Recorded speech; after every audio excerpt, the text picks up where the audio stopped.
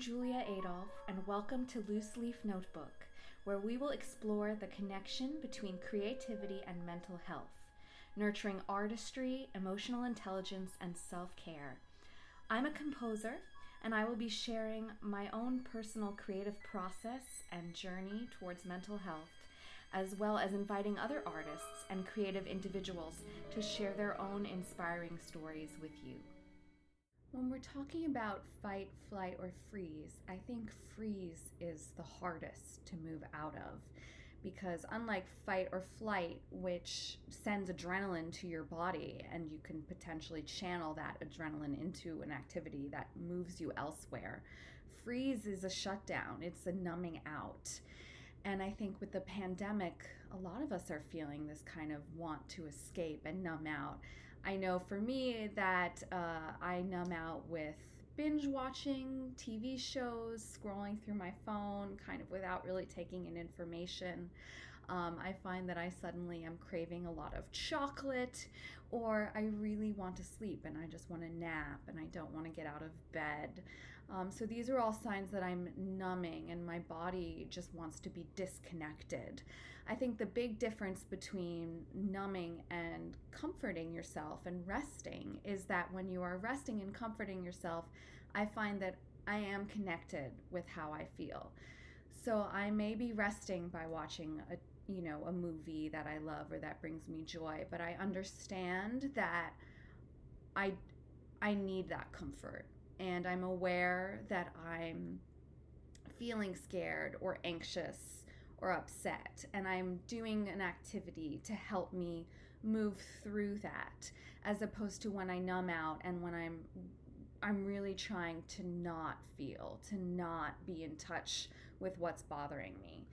I think sometimes when the threat is new and you're still trying to process it, or it's really, really big, like the threat of the pandemic, sometimes you kind of have to be in that numb space before you can really access it.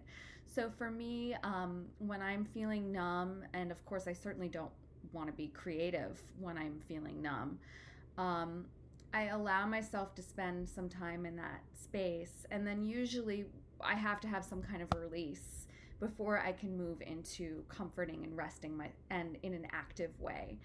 That release usually looks like a good cry, but it can also be journaling, talking to a friend, anything that kind of helps you acknowledge how you feel, even if you're not quite sure what it is, because I think that's the tricky thing about numbing, is sometimes it kind of masks how you actually feel about something. In terms of returning to your creative work, I think when I'm in a state of numbness, there really isn't a way to return. Sometimes I can do busy work, formatting, proofreading, things that don't really take my emotional energy or my vulnerability. But to really write and generate new material, I can't be in a numb state. So I really have to kind of take that time to work through whatever it is that's blocking me up. And then, when I'm comforting myself, sometimes I can, return, and maybe it's something where, I bring chocolate into the studio with me, or, I bring a blanket in and kind of wrap myself up in front of my piano, and really kind of continue to tell my body that I'm in a safe place and it's okay to feel a little shell-shocked.